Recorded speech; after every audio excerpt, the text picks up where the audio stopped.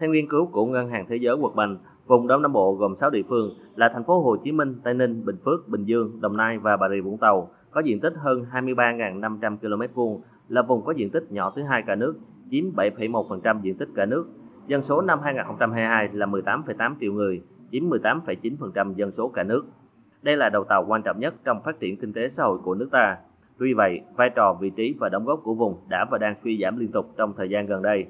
Cụ thể, tốc độ tăng trưởng GRDP vùng Đông Nam Bộ bình quân giai đoạn 2011-2015 đạt 6,87%, cao hơn mức bình quân cả nước, đã giảm còn 5,31%. Giai đoạn 2016-2020, cả nước là 6,27% và chỉ còn 2,61%. Giai đoạn 2021-2022, thấp hơn nhiều so với bình quân cả nước, 5,29%.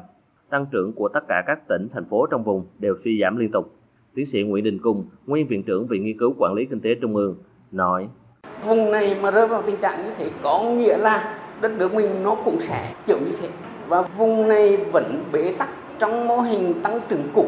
Đó là mô hình vẫn dựa vào khai thác về lượng, về vốn đầu tư, về nhân công chi phí rẻ. Chúng ta phải chuyển đổi cái mô hình tăng trưởng đó sang là tăng trưởng theo trên cơ sở là nâng cao năng suất, nâng cao chất lượng, nâng cao năng lực cạnh tranh và đổi mới sáng. Tiến sĩ Trương Minh Huy Vũ, Phó Viện trưởng Viện Nghiên cứu Phát triển Thành phố Hồ Chí Minh cũng cho rằng động lực của vùng Đông Nam Bộ đang suy giảm. Nếu không có sự can thiệp và thúc đẩy về mặt cơ chế, thì sự suy giảm đó sẽ tiếp tục diễn ra.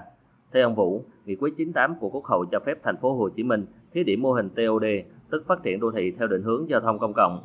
Tuy nhiên, câu hỏi đặt ra là nếu tuyến metro số 1 tiếp tục được kéo dài đến Bình Dương, thì Bình Dương cũng phải có cơ chế đặc thù riêng, bởi TOD chỉ thực hiện được ở Thành phố Hồ Chí Minh.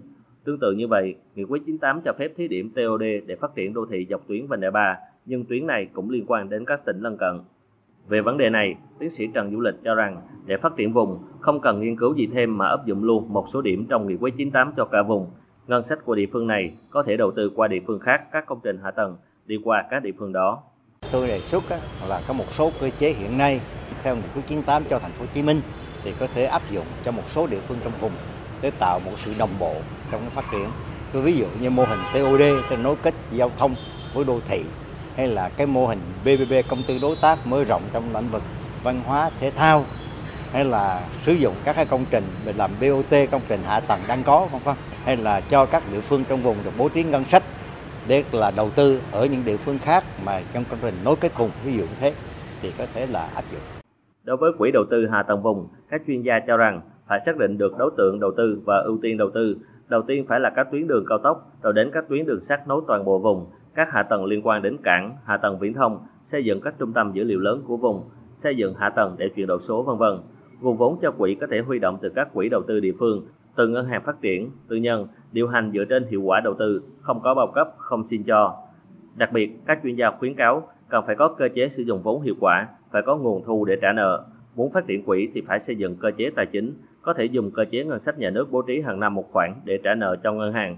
Nhà nước bố trí vốn ngân sách ngay từ đầu, hoặc phải bố trí vốn để tham gia cùng trả nợ với chủ đầu tư.